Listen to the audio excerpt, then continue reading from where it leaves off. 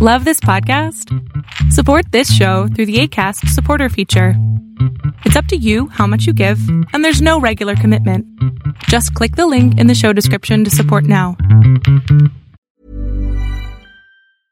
How would you like to look 5 years younger? In a clinical study, people that had volume added with Juvederm Voluma XC in the cheeks perceived themselves as looking 5 years younger at 6 months after treatment. Look younger, feel like you. Add volume for lift and contour in the cheeks with Juvederm Voluma XC. Reverse signs of aging by adding volume to smooth laugh lines with Juvederm Volure XC. For important safety information and to find a licensed specialist, visit Juvederm.com. That's JUVEDERM.com. Not for people with severe allergic reactions, allergies to lidocaine, or the proteins used in Juvederm. Common side effects include injection site redness, swelling, pain, tenderness, firmness, lumps, bumps, bruising, discoloration, or itching. There's a risk of unintentional injection into a blood vessel, which can cause vision abnormalities, blindness, stroke, temporary scabs, or scarring. Talk to a licensed specialist to find out if it's right for you.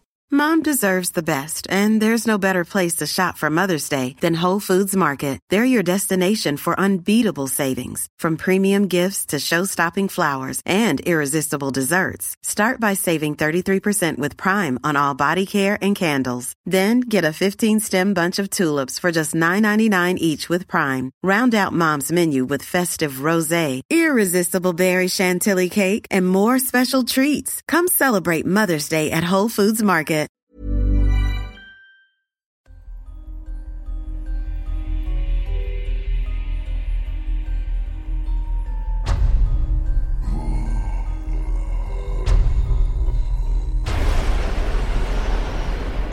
Welcome to Tales to Terrify.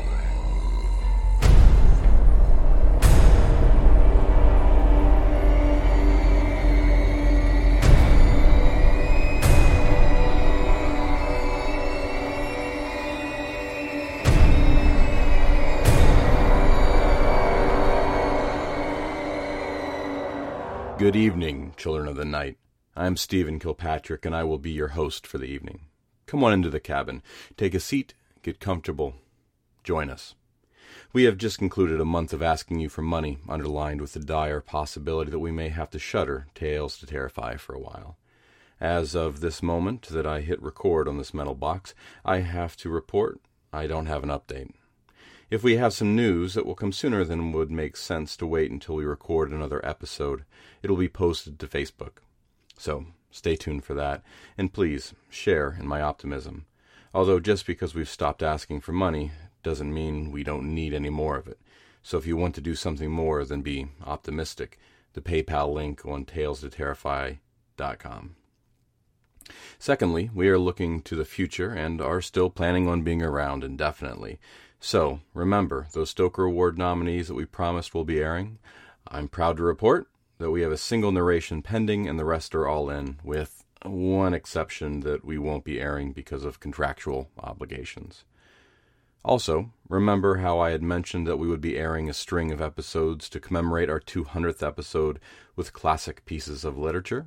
Well, we asked on Facebook what stories those should be, received a great response, and all of the ones that have passed out of copyright we've accepted. There were a couple that are still in copyright, and we're not confident that we can get permission from the estates of some of the authors in time for the episode. That's the good news. The bad is we're still a little skinny on the side of narrators. We could use more. If you've got a decent voice, a decent microphone, and an altruistic spirit, email a 30 to 60 second audition clip to us, and we'll put you to work if we like what we hear. If I have to narrate all of the Poe by myself, I will, but I'd prefer not to have too many episodes that are all Stephen Kilpatrick. I hope you understand. What do we have for you tonight, though? We'll have a story from C.S. Fuqua. Then we will be hearing from Sylvia Schultz. It'll be a bit of a longer episode, so settle in. Chris began his writing career in college in the late 1970s by freelancing for trade journals. He later worked as a newspaper reporter and magazine staff writer before becoming a full-time freelance writer and editor in the mid-1980s. His work has appeared in hundreds of small and large press publications as diverse as Bullspec, Main Street Rag, Slipstream, Pearl, Bog, Chiron Review, The Year's Best Horror Stories, Cemetery Dance, Christian Science Monitor, Honolulu Magazine, Naval History, and The Writer, among many others. His published books include Native American Flutecraft, Ancient to Modern, The Native American Flute, Myth, History, Craft, Trust Walk, and Rise Up short fiction collections, The Swing, Poems of Fatherhood, Big Daddy's Gadgets, Muscle Shoals, The Hit Capital's Heyday and Beyond, Cancer, White Trash, and Southern Collected Poems, Volume 1, and Notes to My Becca, among others. He has recently produced the Wind Poems series of CDs featuring Native American flute meditations. Other musical CDs are in pre-production. Chris is a University of West Florida graduate. He's worked as a newspaper reporter, magazine editor, book editor, English tutor, substitute teacher, janitor, respiratory therapy technician, gas station attendant, when such things existed, sales clerk, musician in a Mexican restaurant, and writing instructor. He continues to freelance full-time, concentrating on fiction while pursuing tangents into non-fiction and poetry. His hobbies include playing guitar and other instruments, and crafting Native American flutes. He lives with his family in New Mexico. And now, C.S. Fuqua's Rise Up. Wind shouted Bobby's name as the guitar case in the back seat bounced against the ceiling, then back down. Time suspended. Undergrowth tore at the car, and a tree slammed into the passenger side. The airbags exploded. Some time later, he had no idea how long, Bobby lifted his head off the steering wheel, groggy, confused, his right eye crusted shut. The deflated airbag slid slowly down the wheel. He raised a trembling, heavy hand and touched above his eye, damp and sticky. His head lolled back against the headrest as he tried to get his bearings. He swallowed hard and forced the crust to give way, his eye to open. His head throbbed, but he remembered the deer. He'd yanked the wheel and everything slowed. The car shooting into the woods, limbs and brush slapping the sides, Win shouting his name. Win. He groaned and reached for her in the dash light's emerald glow. His fingers found her hair, then her shoulders, and he grasped and pulled her as close as he could, her head flopping hard against him. Win. He tried to brace her up, but he didn't have the strength, and her body slumped to the side. He felt her neck for a pulse that wasn't there. Bobby pushed open the door and struggled into the darkness, nearly fainting as he stumbled through the brush to the passenger side to find it curved inward against a massive oak. He clambered back around, falling twice in the thick growth. He crouched into the driver's seat, reaching over to Win to shift her body so he could grip her under the arms to pull her out through the driver's side. He braced, pulled, and collapsed. Darkness pressed in for several terrifying seconds before he regained full awareness. He held Win as close as possible, mumbling, "Don't die. Not now." Bobby pressed his face into her hair, the essence of Win's muted fragrance engulfing him, the same as it had the first day he'd met her at Sharps and Flats, the dilapidated music shop near the docks. She was new there, a point of pride for the old woman who ran the place, a strangely fascinating coot, rumored to talk to her instruments. What was it the old woman had told him that day? "Music's conduit, son. Some even believe it has power over life and death." Bobby checked again for a pulse. Nothing. With his strength gone, he prayed the old woman hadn't played him for a fool. Breathlessly, he began to sing. Bobby spotted Sharps and Flats the first time the band played the derelict downtown performance center, 2 blocks away. The band's performance was the center's last before being raised with neighboring bars and strip joints in the city's effort to revitalize the area with upscale shops, nightclubs, and restaurants. The plan's one exception had been the old music shop. Despite the building's tired appearance, with boxes stacked before the small front window, each filled with sheet music dating back 10 decades or more, the window always sporting the same beat-up Gibson rumored to have been played by Robert Johnson. Despite all of that, or perhaps because of it, city bigwigs left the shop alone. It possessed a certain quaintness politicians hoped would attract other offbeat businesses to create a genuine bohemian section that could prove a boon to city coffers. Since then, Bobby had become a regular, trying out instruments he could never hope to own. 2 years after the Performance Center's demolition, and the band began playing the new upscale clubs downtown, Bobby met Wynne about a week after she started with sharps and flats. He'd needed a set of strings, but when he spotted her, he decided to try out a few of the mandolins as an excuse to stay longer. The old lady who owned the place had perched herself as usual in a chair on the sidewalk, next to the old boxes of sheet music. No matter how much of that music vanished, the boxes never emptied. She grinned as he approached, bracing herself with hands on her knees, dress dipping between her legs as she sat forward, with one eye squinting up at him. "Heard y'all playing last night," she said as Bobby came up. He shrugged. "Nice club, but I miss the old joints." "They'll be back," she snorted. "People like what they like, and it all goes in cycles." "So what'd you think?" Bobby asked. The woman nodded appreciatively and leaned more toward him, a probing seriousness playing in her eyes. "Just keep your head when the time comes." Odd thing to say, Bobby thought, and he glanced away. "The newspaper reviewer sure did like you," she said. Bobby laughed. "I saw that. The band," he quoted in an affected voice of superiority, "approaches the performance and history of bluegrass music with creative sensitivity not evident since the Newgrass Revival." He chuckled again. I especially liked how he said we blend genres into something ancient, spiritual, and new. How can it be ancient and new at the same time beats me, but at least he liked us.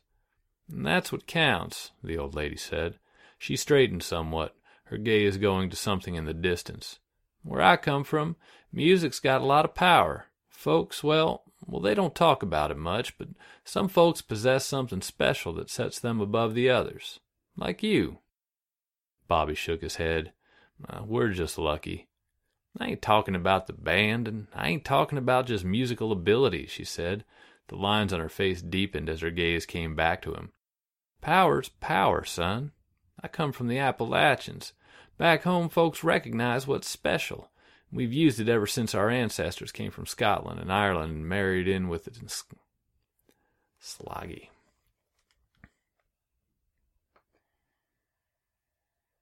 Back home, folks recognize what's special. We've used it ever since our ancestors came from Scotland and Ireland and married in with the Chalaji Indians." Bobby smiled, but the old woman fixed him with her glare. "Don't pretend, boy. You felt what I'm talking about. Music can lift up, drag down, inspire, destroy." She swept her hand around. "Spirit runs through everything. You learn to channel that spirit, you can do wonders. Music's a conduit, son. Some say it's even got power over life and death." Bobby smiled uncomfortably. The old woman gave a mildly admonishing shake of her head. "You'll understand soon enough." Her eyes lingered on him for a moment longer. Then she grinned, and the mood lightened. She nodded toward the door. "You ain't here for an old woman's talk. I have a new helper inside. She can help you." She sat heavily back, fanning herself in the growing humidity and heat with the bottom of her long, billowy blouse. "Well, then." Bobby took a step up, but misconnected on the stair's edge and stumbled in, setting the old woman to chuckling as his face flushed embarrassment. Beneath the damp, musty pungency of age, Bobby detected the subtle aroma of something comforting and eternal, perhaps the odor of wood instruments, the smell of perfection. Mandolins, banjos, and guitars lined the walls, interspersed with more exotic instruments such as ouds, chamisens, saz, and even a lyre guitar. A couple of Taylors, Martins, Gibsons, and Gallaghers were there, but other instruments, as impeccably crafted or better than the best of the big names, bore no brand name at all. Bobby started toward the back, circling around the huge middle rack that crowded most of the narrow room's space. A young woman straightened behind a small counter between him and the back wall that bore the most immaculate stringed instruments he'd ever seen. Their wood looked almost alive. He knew no other way to describe it, and the wall seemed to resonate just out of hearing range. The young woman placed her hands on top of the case, her left hand clutching a dust cloth. "May I help you?" She was no beauty queen, but dimples punctuated a compassionate smile, while downy chestnut hair framed dark, mysterious eyes that beckoned Bobby into a place where he knew he'd lose himself. She stood about as tall as Bobby, a sturdy frame that exuded a certain calm strength. He'd wanted strings, but now he muttered something about looking for a new mandolin. "In a band?" "Pensacola," he said, and he noted the spark of recognition in her eyes. "I thought you looked familiar. I saw you a few months back," she said. "You guys are good." "We do okay, I guess. You play an instrument?" he asked, but before she could answer, other questions tumbled out, even to his surprise. "You sing? What's your name? Perform? Want to have dinner sometime?" He stopped suddenly, his face warming as she grinned. "Name's Win, and yes," she said. Bobby's brow narrowed. "Yes, to the first, third, and last questions," Win chuckled. "I sing and sort of play guitar, but mostly sing. I haven't been in a band yet, and I'd love to have dinner." 2 weeks later, Win Seaver assumed management of Bobby's band and started singing backup. The following week, she worked her last day at Sharps and Flats and moved in with Bobby. Bobby stopped in at Sharps and Flats on Win's last day, and the old woman waddled back to the counter where he was looking over the instruments on the wall. "Beautiful, ain't they?" she said. Bobby nodded. "What brand?"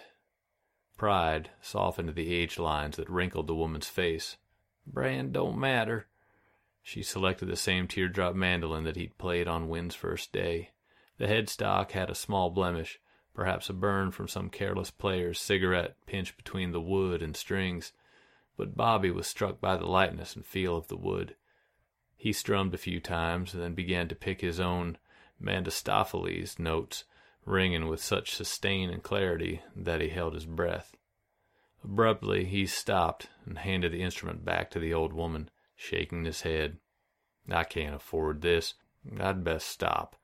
He glanced around, catching a glimpse from Win, who was helping another customer with a guitar. The old lady placed the mandolin carefully back on its hanger. "Ain't it funny?" she said, huffing slightly from the effort as she turned back to him. She braced herself on the counter. "Happy tunes like that one you just played can lift people out of the deepest holes, and others can send them crashing to the bottom." She leaned toward him, nodding slightly. "Like I told you, music has power. The right words, melody, sincerity." She nodded again and waddled off to the other end of the counter. "Let me know if you want to see another one." Bobby sensed Win's closeness before her gentle hand touched his shoulder. Win's eyes, deep and resonant, flashed between Bobby and the old woman. "Did she sell it to you?" "It's a fine mandolin," he admitted, "but cash is definitely a problem." He stepped away from the counter, calling thanks to the old woman. He kissed Win on the cheek. "I'll pick you up later," he said, and started out, a vague uneasiness gnawing. Win and Bobby endured good-natured jibing from the other band members as their dependence on and attraction to one another grew, cultivating a deep, enduring understanding and ability to anticipate and act without words. Under Win's management, the band's reputation grew as one of the hardest working groups on the circuit, delivering a unique sound bound for national recognition. Even Bobby began to believe the band would break out. By the time Pensacola played Baton Rouge, a loyal fan base had begun promoting them as much as they promoted themselves. Win had invited a Sugar Hill Records producer to attend, and Bobby hoped the crowd's boisterous cheering would help secure a record deal. Bobby lost himself in the music that night, and he began to feel the power the Sharps and Flats woman had talked about. The final set ended after the crowd called the band back for 2 encores. Nearly 200 of the band's self-produced CDs sold that night. Not bad for a bar venue, where music usually competed with patrons shouting their intentions to their dates. As applause died and the crowd turned to canned music and negotiations for evening company, the band's members gathered expectantly around Wynne. She shrugged. "You couldn't make it." "So why are you smiling?" Kyle, the guitarist, asked, his voice thick with disappointment. "He called," Wynne said, tapping her cell phone with her forefinger. "He's flying in early tomorrow to meet with us, which means we have to load up and drive back tonight." Kyle groaned. "Long drive." "For a record contract, it's worth the little lost sleep," Wynne said. "Bobby and I can drive back tonight. We should get home around 2 or 3 in the morning, and we can meet with him first thing tomorrow to go over business aspects. And if you guys would rather drive back in the morning, we can play for him tomorrow night." "Sounds good to me," Kyle said. "It'll take a couple hours to pack anyway." Frank and Richard agreed, and they told Wynne and Bobby to head out, that they'd take care of the equipment. City lights dimmed behind them as Bobby eased down on the gas once on the interstate shortly after 10. Wynne placed her can of root beer in the cup holder next to the gear shift between the seats and slipped off the seat belt. She drew her feet into the seat, curled her legs under her, and nuzzled close to Bobby. He put his arm around her and didn't take it away until shortly after 1 a.m., when he directed the car down the exit toward town and home. Still well north of the city, a mesmerizing tangle of limbs and leaves flashed past in the edge of the headlight's beam. His eyes began to close. He nodded, startling himself, and jerked the wheel slightly. He drew a deep breath and shook his head violently to fight the drowsiness. Wynne sighed and cuddled against the door, head resting on the glass. Bobby shifted in the seat, and his knee knocked the open drink. He grabbed for the can as it fell, his foot going down hard on the pedal, as a deer bounded into the road. Bobby yanked the wheel and hit the brakes. The car careened and the tires hit the soft shoulder, fishtailing into the woods and slamming sideways into a tree. "Don't die," Bobby whispered as he checked Wynne's neck for a pulse. He rummaged frantically through the car and located the cell phone in the floorboard. Crushed. He struggled again to get her out, but fell back as blackness rushed in, threatening unconsciousness. His throat swelled with emotion. He buried his face in her hair as the Sharps and Flats woman began to murmur softly in his memory. Voices argued in his mind, one deriding the notion, the other insisting he had nothing to lose. But what did it matter if it didn't work? He'd lost nothing more. But if it did work... Softly at first, words emerged in a shaky tenor. "Rise up," his voice quavered. "Rise up, my lovely darling. The powers must hear this cannot be." With each word, his voice and the tune gained strength, settling into a compelling pattern and positive melody. "Rise up, my lovely darling. Give her back, restore her soul to me. This life is short even when it's long. I cannot accept this wrong. Deals I'll make and spells I'll chant to bring her soul back home. Love is the music in our hearts. Rise up, my darling soul. Love is the key in our hearts. Hear me, powers, let her go. Let her go. Rise up, my lovely darling. The powers must hear this cannot be. Rise up, my lovely darling. Give her back, restore her soul to me. His voice faded in the snap and pop of metal cooling and the chant of forest insects. He wept into her hair, grasping at her, trying to draw her even closer, only to stop in an abrupt gasp. Wynne shivered and moaned softly. "Bobby." She raised her hand, eyes cloudy. "It's okay," he whispered. Bobby's chest pounded. "We had an accident." The old woman. He shook his head in denial of the thought. "I missed the pulse, that's all." His fingers traced Wynne's cheek, bruised and pallid in the dim light, and for the first time he noticed blood on his hand from a long, shallow cut that ran from elbow to wrist. "We need to get to a hospital." "No." She shook her head slowly and sighed hoarsely. "Home." "Wynne, let's go home." Bobby turned the ignition key and the engine kicked over once, twice, caught. He shifted into reverse and the metal on the passenger's side protested as it pulled away from the tree. The car made it home and he parked in the backyard where it would be out of sight and question, at least for now. Bobby's head throbbed as he forced Wynne's door to open and helped her out. He slammed it shut as Wynne leaned against him for support he could barely give. They walked stiffly, as though each step had to be planned.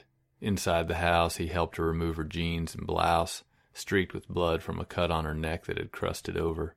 Her skin shone milky in the cold bathroom light, and faint bruises dotted her arms and back. But what worried Bobby most were her lower legs and feet. They appeared pale, purple, and swollen. "We need to see a doctor." "Tomorrow," Wynne said, her voice raspy. She stepped into the shower, and steam boiled up around her as she clutched her arms tightly across her breasts, shoulders rounded, bloody water swirling off her body and down the drain. Her lips had turned a deep shade of blue and a gray face by the time she stepped from the shower into the towel that Bobby wrapped around her. He dried her carefully, worried about the depth of the gash on her neck, although stumped as to why it wasn't bleeding. He helped her to bed. "Wynne," he began, "just let me rest." She closed her eyes and rolled away, drawing the covers up. Bobby returned to the bathroom and stripped, leaving his bloody clothes in a pile. He braced himself against the sink and stared into the mirror. His skin glowed like fresh strawberries compared to Wynne's. He showered quickly and dried, feeling somewhat revived by the steamy bath. The vertigo had lightened, but he was convinced that they both should see a doctor. He glanced at the clock near the medicine cabinet. Already 3 a.m. He remembered the producer, but the record company would simply have to wait. He and Wynne needed medical attention. Resolved, Bobby pulled on clean briefs and came out of the bathroom to find Wynne sitting against the headboard, covers clutched around her. Bobby settled on the bed, and Wynne moved into his embrace. The covers cascaded to the mattress. His hand appeared blazingly pink against the pale violet color of her skin. Wherever he touched her, he left marks, as though he'd pressed the blood into other areas. "My fingers," Wynne whispered, the words slurring. "They're stiff. The cuts, they're not bleeding, and there's no pain." Bobby moved around for a better look and found Wynne's eyes half open, her face clenching. "I saw us go off the road," Wynne said. "Things went black and then floating." She closed her eyes and her head tilted slightly back. "Something's wrong, Bobby. Something terrible." Bobby held her for several long moments and then eased her down onto the bed. He drew the blanket up around her and rose to dress, but Wynne caught his hand, and he grimaced as pain shot through the cut on his arm. "Look at me." Bobby met her pleading eyes, and he saw the milky fog of death seeping in. "I'll get you to a hospital," he promised. "It's too late," Wynne murmured. She looked up, her face drawn and wan. "Look at my body, the cuts, my skin, She struggled for the specific word, but what she tried to say would not come. "What happened?" she managed. "What have you done?" He again sat on the bed and hung his head for several long moments. His voice quavered as he tried to form an explanation. "You weren't breathing. I couldn't find a pulse, couldn't get you out."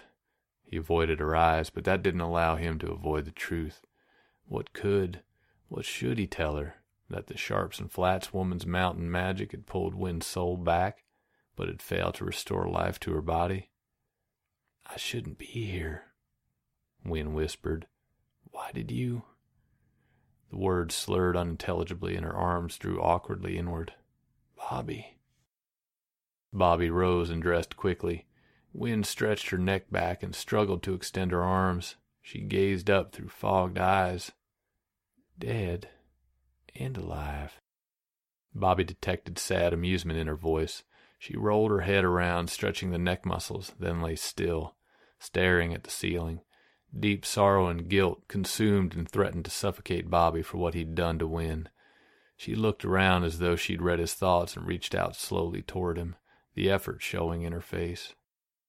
Take me with you, she struggled to say. Bobby trembled with possibility. Taking her would better make his case to the old woman. How could the witch refuse him then? With his strength returning by degree, he lifted Wynne into his aching arms with a grunt and carried her to the car to lay her in the back seat, her body gradually contracting on itself. Winded, Bobby slid in behind the wheel and started the engine. His mind centered on the old Sharps and Flats woman. With a final shake, the engine went silent. Music wafted through the streets from the upscale bottle clubs. These places now afforded the band occasional work, but the jukes they replaced had provided steady gigs without the wannabe pretenders to whom these new clubs catered. What irritated Bobby were the ones who believed that mere conversation about music with a musician qualified them as artists. Wynne moaned, and Bobby twisted around in the seat. Her eyes had grown more glazed, the pupils milky and cold. Where are we? She managed. Lie still, Bobby said. I'll be right back. Bobby opened the door and crossed the sidewalk, raising a fist to bang on the Sharps and Flats door, but the knob turned and the ancient door rattled open on rusty hinges. The squat old woman stepped into the dark doorway, a soft whisper of music emanating from within the store. Help me, Bobby said breathlessly. The old woman's mouth puckered in consideration. She nodded toward the car. Now that it's too late, you believe what I told you?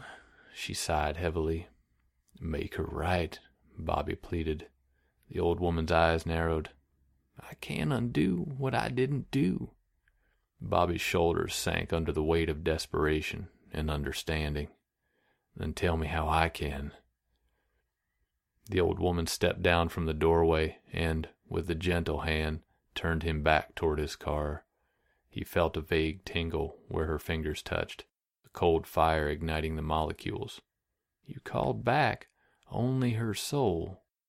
Bobby's thoughts reeled, and he realized the song never mentioned the restoration of life to Wynne's body. I can do it now. I can sing. It's too late, the woman said. Too much time's elapsed. Her body's dead. Her soul's trapped. Bobby trembled before the woman, his head shaking in denial of the obvious. I didn't know. We're all responsible for our own actions, son, the woman said. Make it right, and give it thought this time, and the right words will come.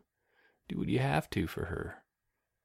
The old woman turned and with a soft grunt stepped back into the store and closed the door, giving it a good shove to lock it in place. The light inside winked out, leaving Bobby drenched in the amber glow of street lamps. A car lurched out of its parking space down the street and revved past a few seconds later, the driver leering out the window at him, all eyes and teeth gleaming in a wretched grin. As the car accelerated away, Bobby glanced skyward, wishing for an alternative he knew did not exist. The paleness of the eastern sky hinted at the threat of a new day. Bobby? Wynne's voice cracked with the effort from the car. Bobby opened the back door and lay down in the seat with her, molding himself to her. Where are we? She struggled to ask. Shh, he hushed. With his eyes clouding, Bobby's caress tightened. He held her for several long moments, delaying what he knew he had to do, the coldness of her skin only emphasizing the inevitable. Finally, he drew a breath, struggling against the tightening in his throat, and began to sing, his voice fractured and trembling, the tune mournful and filled with regret. I could not take the sudden loss and called you home.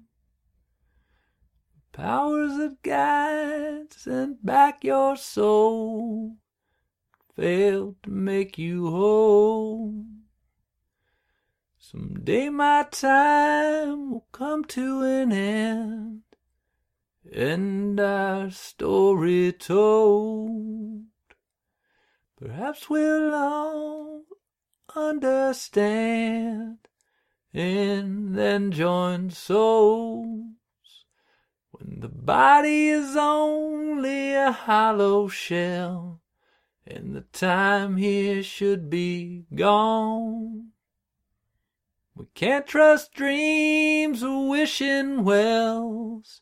Our love so must go on, go on. Lie down, and rest your soul. Lie down,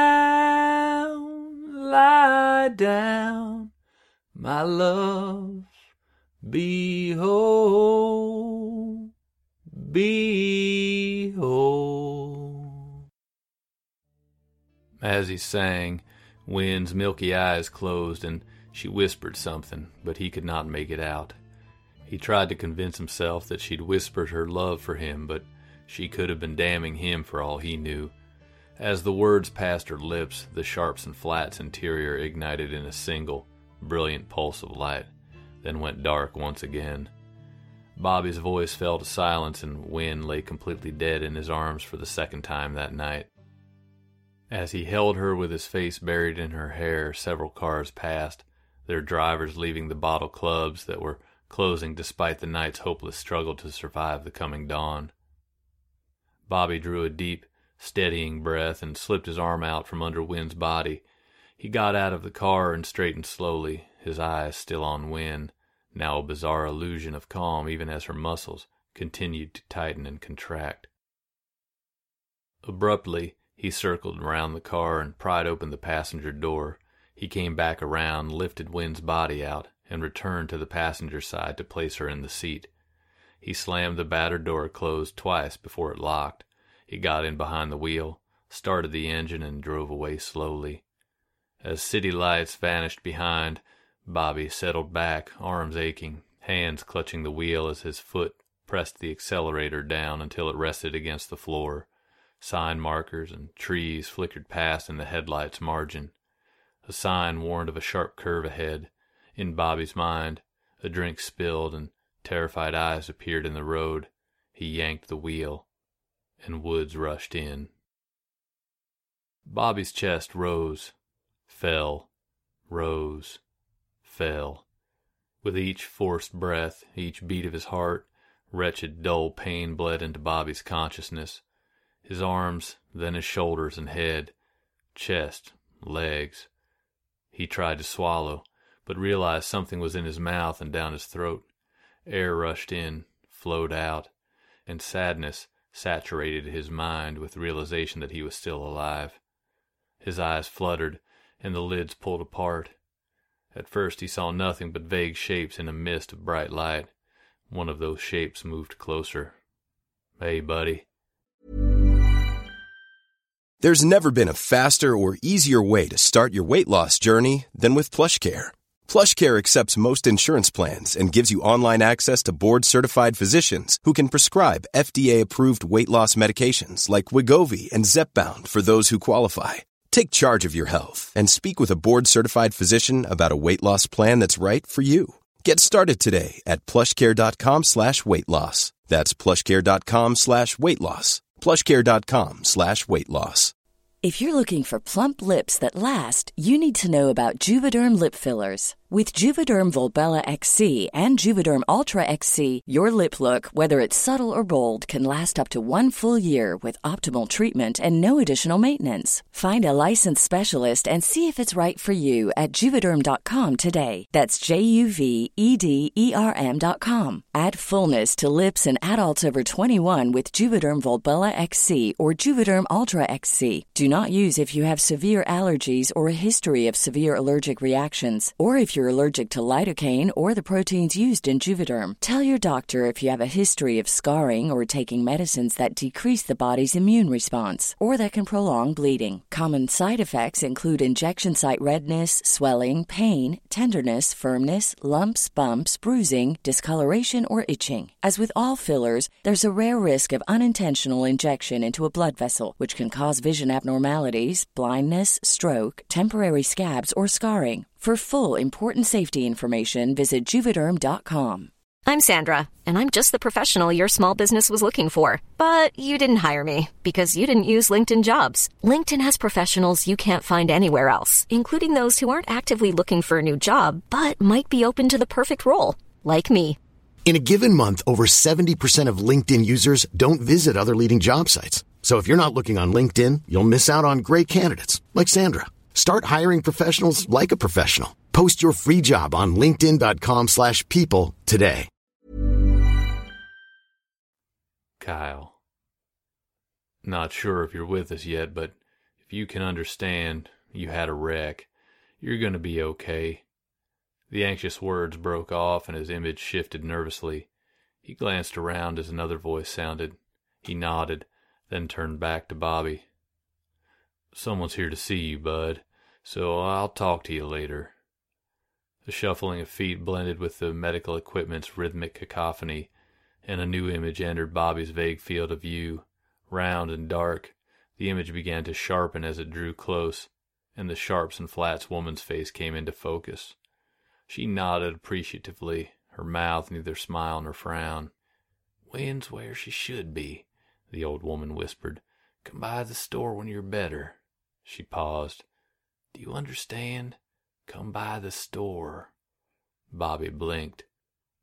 Then came a sudden bustle of activity around him, and the old woman vanished as medical technicians probed and examined.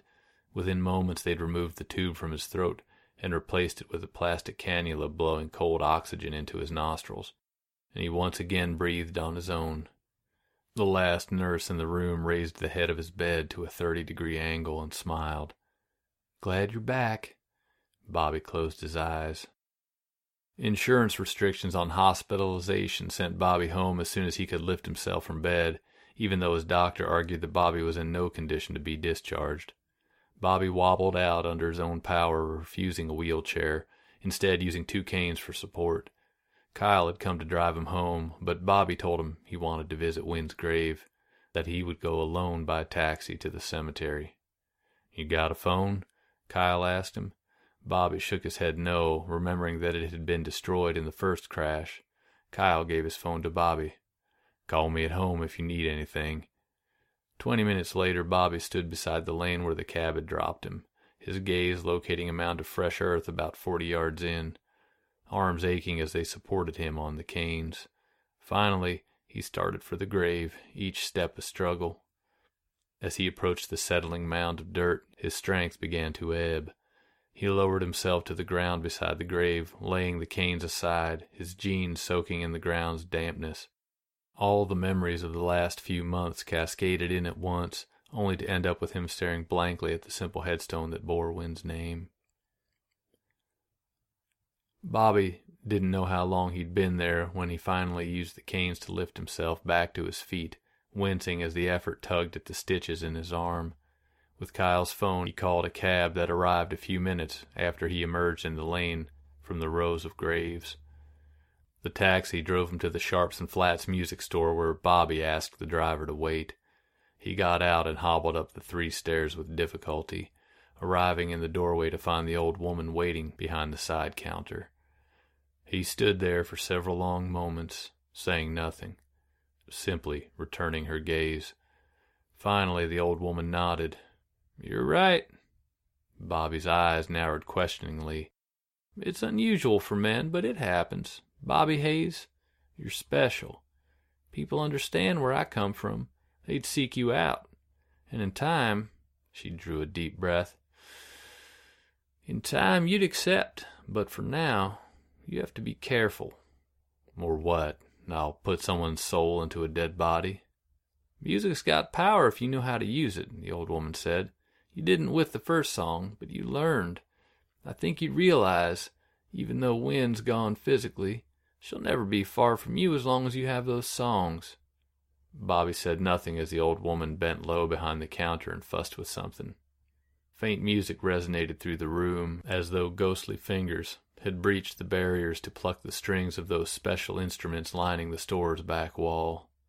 The old woman straightened and set a small case on the countertop. She popped the clasps and opened it to reveal the beautiful teardrop mandolin that Bobby had played the day he met Wynn. It wasn't ornately decorated or inlaid, but the impeccable craftsmanship was irrefutable. "Wynn had been paying on this for you," the old woman said. She withdrew the instrument from its case, and he felt his arms threaten to collapse. He swayed on the canes. "Sit down," she said. Bobby negotiated his way to the stool near the door and lowered himself as she came around the corner, bringing the mandolin with her. He laid the canes aside and took the mandolin as gently as he would a newborn. The wood felt inexplicably different from the first time he'd played the instrument, something he couldn't quite describe, a sensation akin to touching flesh. His fingers began to coax from the mandolin the melody of the song he'd sung to send Wynn's soul onward. His eyes closed, and the image of Wynn rose in his mind. The air around him softened, and her scent filled his nose. He stopped abruptly, and the illusion vanished. The old woman smiled curiously as Bobby handed the instrument back to her. He struggled up, bracing with his canes as the woman placed the mandolin back into its case. They did not speak again as she followed him out and set the case beside him in the taxi seat. The old woman closed the door, took a step back, and nodded approvingly as Bobby opened the mandolin case and took the instrument into his hands. The cab pulled slowly away. Bobby closed his eyes and played, once again summoning Wynn's presence, consuming and eternal. Rise up, my lovely darling. The powers must hear this cannot be. Rise up, my lovely darling. Give her back, restore her soul to me. Rise up, this life is short, even when it's long. I will not accept this wrong. Deals I'll make, spells I'll chain to bring her soul back home. Rise up, my lovely darling. The powers must hear this cannot be. Rise up, my lovely darling. Give her back, restore her soul to me. Rise up, love isn't fair, I know it's true, and this is what I'm left to do. Deals I'll make and spells I'll chain to bring her soul back home. Rise up, love is the music in our hearts. Rise up. That was C.S. Fuqua's Rise Up, as read to us by Jonathan Dans. Jonathan has read for us a few times before, and I think that I recall his reading of some of Tim Waggoner's work back in episode 113, Best of All. Jonathan Dans is a writer who lives on the edge of the New River Gorge, that is, in West Virginia, with his wife, daughter, and a menagerie of domestic pets. When not narrating, Jonathan can be found working on his first novel, riding his bike in the woods, or hanging out with his family. He even manages to hold down a steady job. If the mood strikes, visit him at his blog, Words and Coffee, at jonathandans.com. Of course, link will be in the show notes. Now we will hear from Sylvia Schultz for her most recent edition of Lights Out.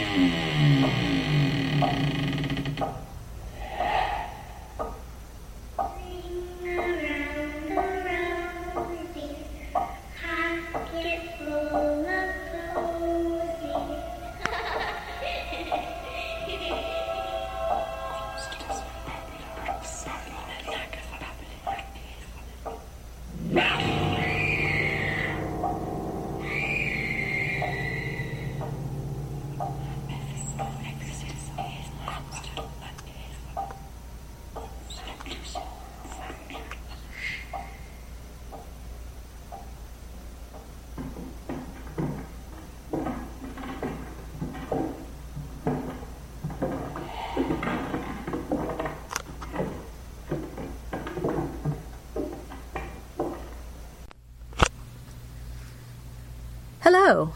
Welcome to Lights Out, the podcast for paranormal stories. I'm your host, Sylvia Schultz. Certain places seem to attract paranormal activity. Schools and theaters are notorious for attracting spirits, probably because of their high levels of everyday energy. There is another group of buildings that tends to be quite active supernaturally. Prisons, asylums, and sanitariums are places where, in life, people are held without being allowed to leave. In death, these ties seem to intensify. Grab your visitor's pass, check in at the front desk, and let's go. Lights out. I had the chance to chat with Claire Cordes when we were both visiting my favorite asylum, the Peoria State Hospital. The subject of sanitariums came up, and Claire shared with me his experiences at a very famous institution, the notorious Waverly Hills. So, we were talking about Waverly. You're going to go to Waverly next weekend for the 6th time? For the 6th time. Yeah. The first time I went there, it was a public tour.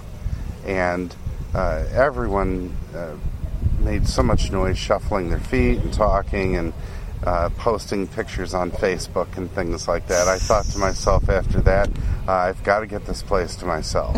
And so I've been doing that ever since. Cool. Yeah.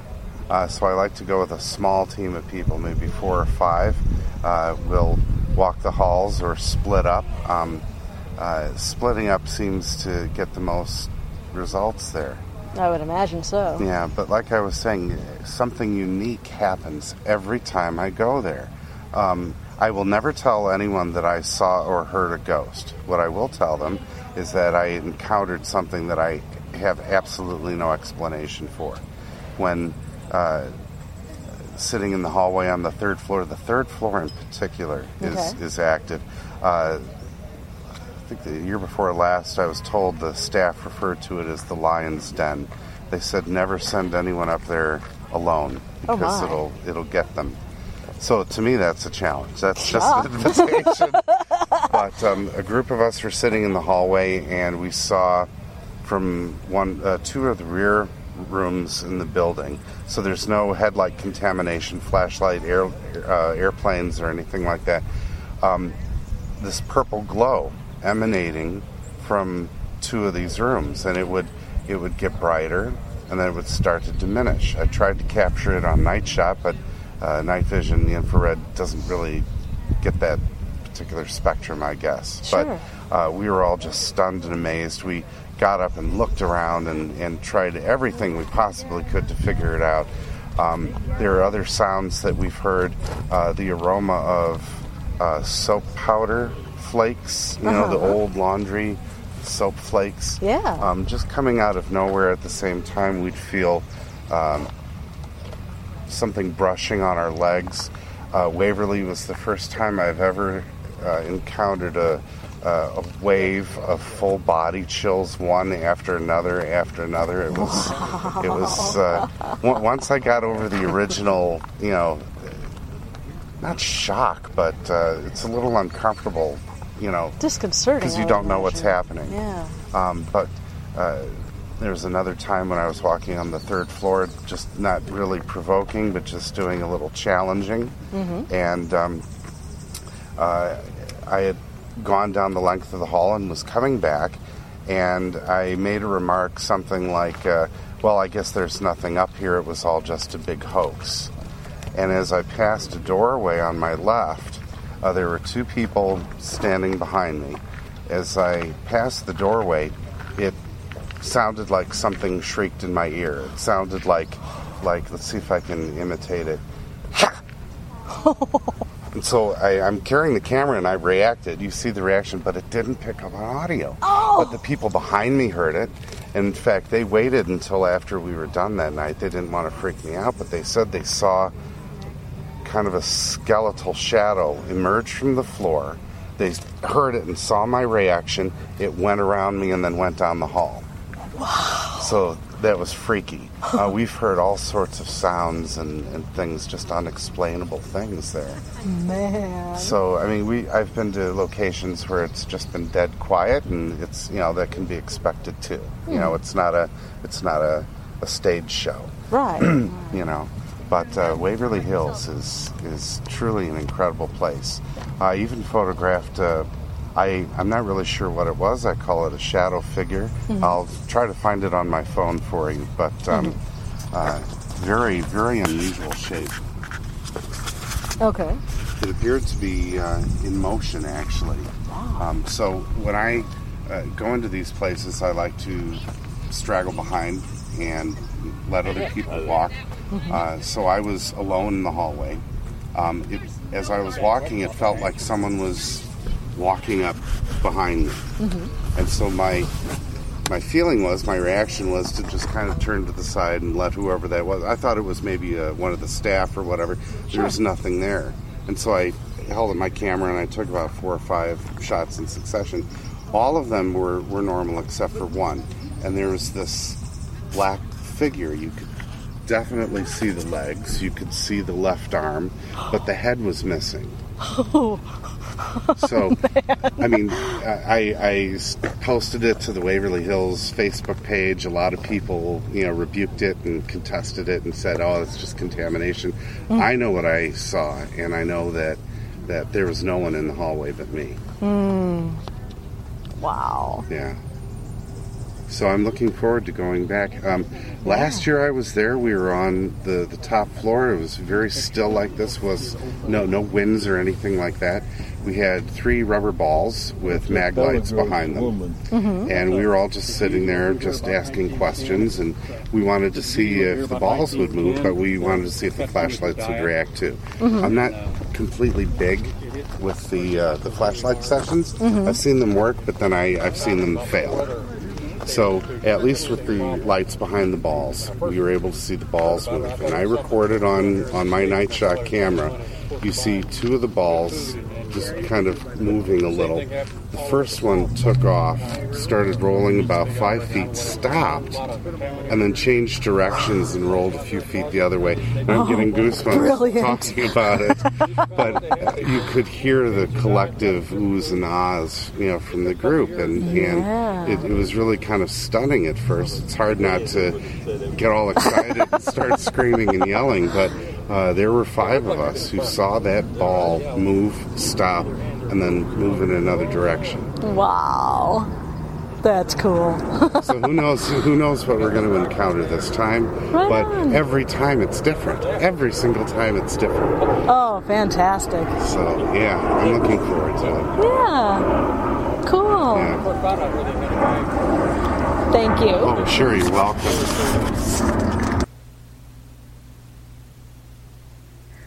Jamie Davis is the author of a wonderful book called Haunted Asylums, Prisons, and Sanitariums, a wealth of material for anyone interested in these spooky, abandoned places. Jamie writes in a loose, relaxed style, sharing the experiences she's had in these buildings. I spoke with Jamie, hoping to get the storyteller to share a few tales with me. Jamie Davis is the author of Haunted Asylums, Prisons, and Sanatoriums. Jamie, how did you get interested in this subject? I think that interest in the paranormal started when I was probably about 4 years old. Mm-hmm. But as far as ghost hunting, I really didn't even know it was a real thing until Ghost Hunters aired. And I definitely didn't know that it was something that the public could do. As far as many of the locations that they feature, they don't tell you when they're airing the episodes, hey, Rolling Hills Asylum, you can actually buy a ticket and go on your own ghost hunt. Mm-hmm. So once I figured that out and had an experience up there, I was hooked. Well, tell us about that first experience. I went up there with my boyfriend at the time, who wound up being my co-author, Sam Queen, and we experienced shadows just coming at us in the hallway. And we didn't talk about it at the time. We both just assumed that the dark was playing tricks with our eyes, or that it was just fear. But after we left, and I can't remember if we made it all the way home from New York or if it was the hotel later that night, but we talked about it and just, confirmed to each other that, yeah, we think it was real, and we really did have these experiences. Wow. So why haunted asylums? Why did you choose to write an entire book on asylums and prisons and sanatoriums? I think it just was why did I do that? I think those were the venues probably that were widely available as being open to the public. Oh, okay. And accessible, so it was sort of more of a ghost hunting guidebook in my mind, really more than anything. Yeah, I've read the book, and it's really a lot of fun. You write like your audience is just right there in the room with you. It's just a really conversational, beautiful, laid-back kind of book to read, and it's really a lot of fun. Thank you. Mm-hmm. Absolutely. So, what has been your favorite place to explore? And I know you haven't been to the Peoria State Hospital, so I'll forgive you for not saying that. I know. That has been on my list for a long time. Oh, it's brilliant. You must let me be your native guide when you come. I absolutely will. Okay, so besides Peoria State Hospital, what's been your favorite place to explore? Probably the Trans-Allegheny Lunatic Asylum. Simply because of the size of it and how they've kept up a museum and the lobby and the tours that they do, and I just feel that it's just a comprehensive attraction. Mm-hmm. Yeah, I like the idea of having a museum there. That's, I think it's important for people to learn about these places and about the people who were remanded to the places. Yeah, and they do a very good job over there of, as far as the medical history and treatment of the patients, portraying it in a very respectful and realistic way. And they even have an art museum where they highlight the works that the former patients completed while inside. Yeah, it's a fascinating place. Oh, that's wonderful. We've talked about that at Peoria State Hospital, but we don't have any patient artwork. We have photographs of their artwork, but we don't yet have any actual patient artwork. So I am, that would be really wonderful to actually see. Yeah, it's incredible. Yeah. So tell me stories about the places that you visited. Has there been any time that you've just been really terrified? Yeah, there was. It didn't happen until about halfway through the project in Yorktown, Texas, the old Yorktown Hospital. And this was a facility that it's not technically open to the public, but the owner is very receptive to people if you contact him and, have a website and seem like, you're not a mad person, I guess, a crazy. He'll, consider allowing access into the place, and he did a deeply discounted price for us. Cool. We were able to go in, just the two of us, to this place. And if it had not been located on a main highway, if it had been out in the middle of nowhere, I don't know that I would have lasted as long as I did, which was only a couple of hours after dark, actually. Oh, my. We'd gone through the whole entire building in the light of day so I could get my bearings and all of that. And when it started to get dark, we started kind of doing the rounds once again, and everything was, okay for a little while, but we got up to the third floor, and we started having an interaction with something with flashlights, where we think we're having conversations with, somebody, and they're using the flashlight to light up in response to questions. Sure, yeah. And it just felt wrong. It felt like something was trying to get us engaged in an interaction, because it was a child or something, and that just was the creepiest that I'd ever felt, and I shut it down, and we left, and when we left, I forgot to say my little speech that I always try to remember to say, which is basically, you can't come with us, you have to stay here. Mm-hmm. And, with a prayer of some sort usually. And when we got back to Atlanta, I had a terrible nightmare and woke up in the middle of the night and thought something was just in my face. And I was by myself at my house. All of my lights were on. I know I didn't go to bed with all my lights on. Oh. And, it just really left me unsettled. Oh, yeah. That experience. Oh, man. That does sound creepy. Yeah. So, what sort of place do you most enjoy going to? An actual hospital, or a mental asylum, or a prison? Do you have a preference? I think probably the asylums, just for the architecture of them. I was not expecting that answer. That is pretty cool.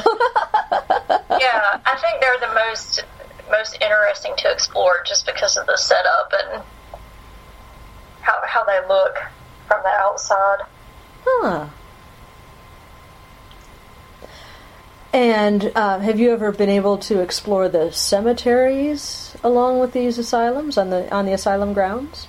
I haven't. Oh. I have not seen one historic cemetery from any of these places, unfortunately. Huh. Do the owners just not want you going in, or why haven't you been able to get in?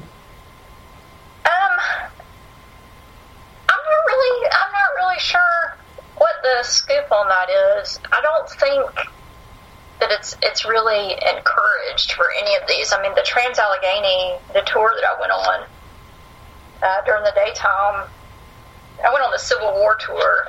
Ooh. And the cemeteries aren't even mentioned, and candidly, I forgot to even ask. Huh. But I don't think it's something that they really promote.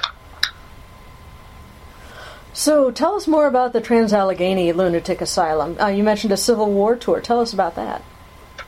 Yeah, the docent takes you through the oldest part of the building, and that's just very interesting because they do have some old artifacts throughout that wing, and they're dressed in full period clothes. And, I don't know, there's just a lot of activity, and you can feel that the building still feels heavy, I guess, is how to explain it.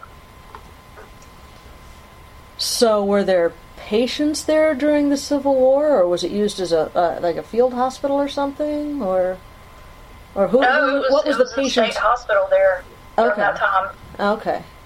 I was just trying to get a handle on what the asylum population was during the Civil War. Yeah. Okay. Cool. Well, do you have any other interesting stories that you want to share with us to get people interested in reading the book? Yeah, in Trans-Allegheny, we just picked a random isolation cell to go into. Oh.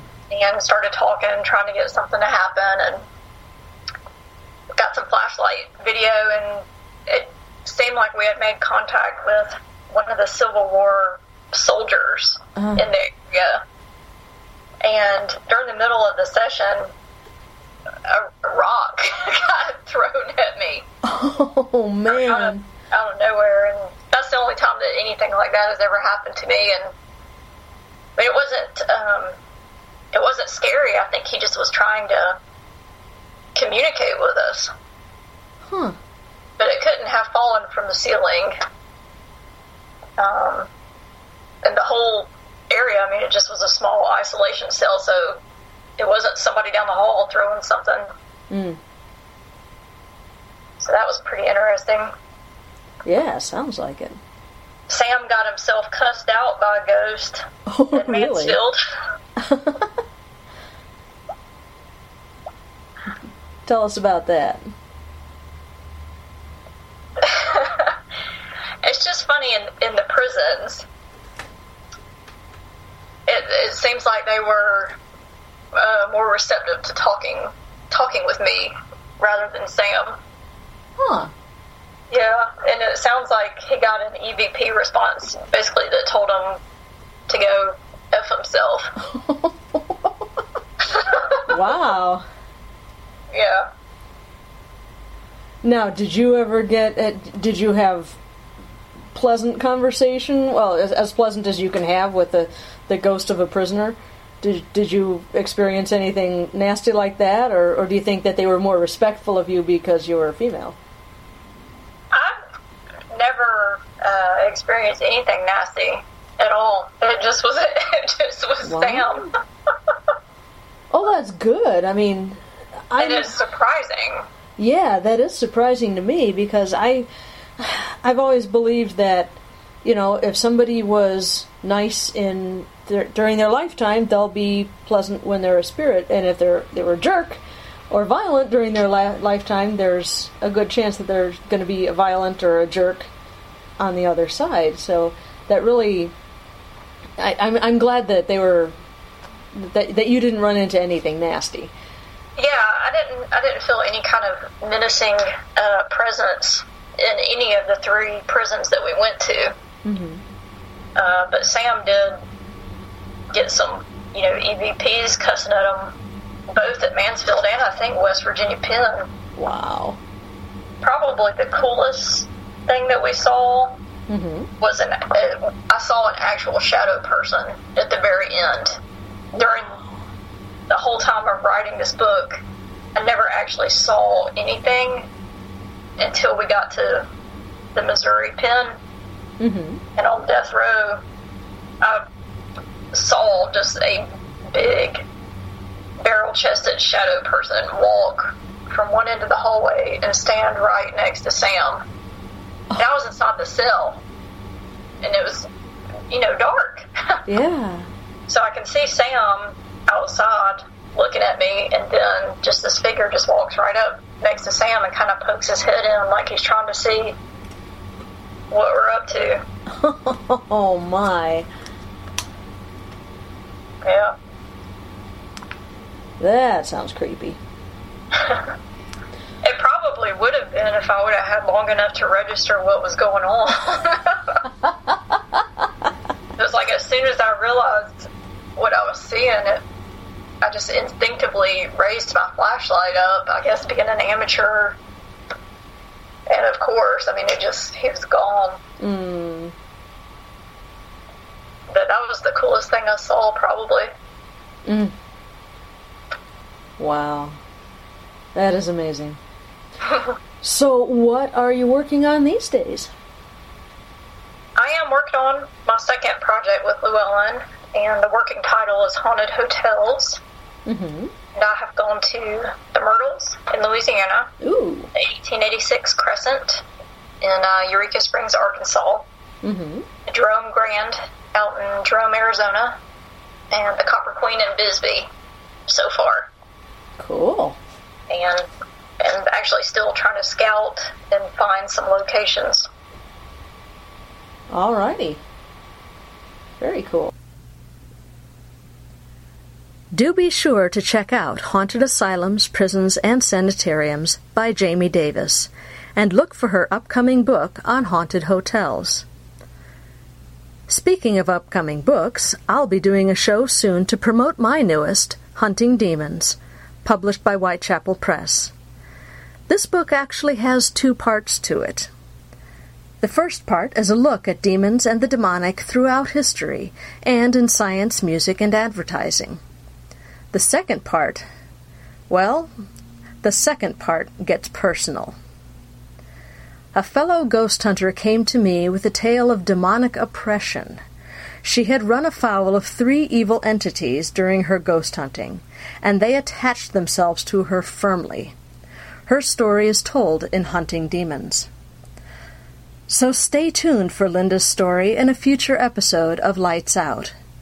And join us next time when we take a tour of the Tinker Swiss Cottage in Rockford, Illinois. Until then, pull the covers up over your heads, because we're going lights out.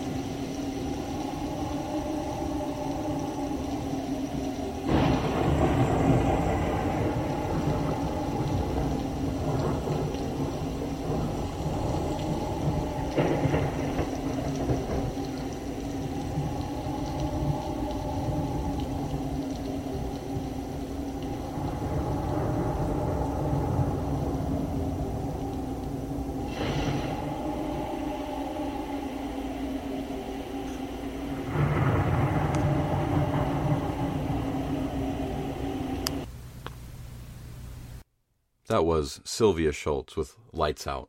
Her link will be in the show notes. And that will be our evening, Children of the Night. Come, join us again next week for another episode of Tales to Terrify.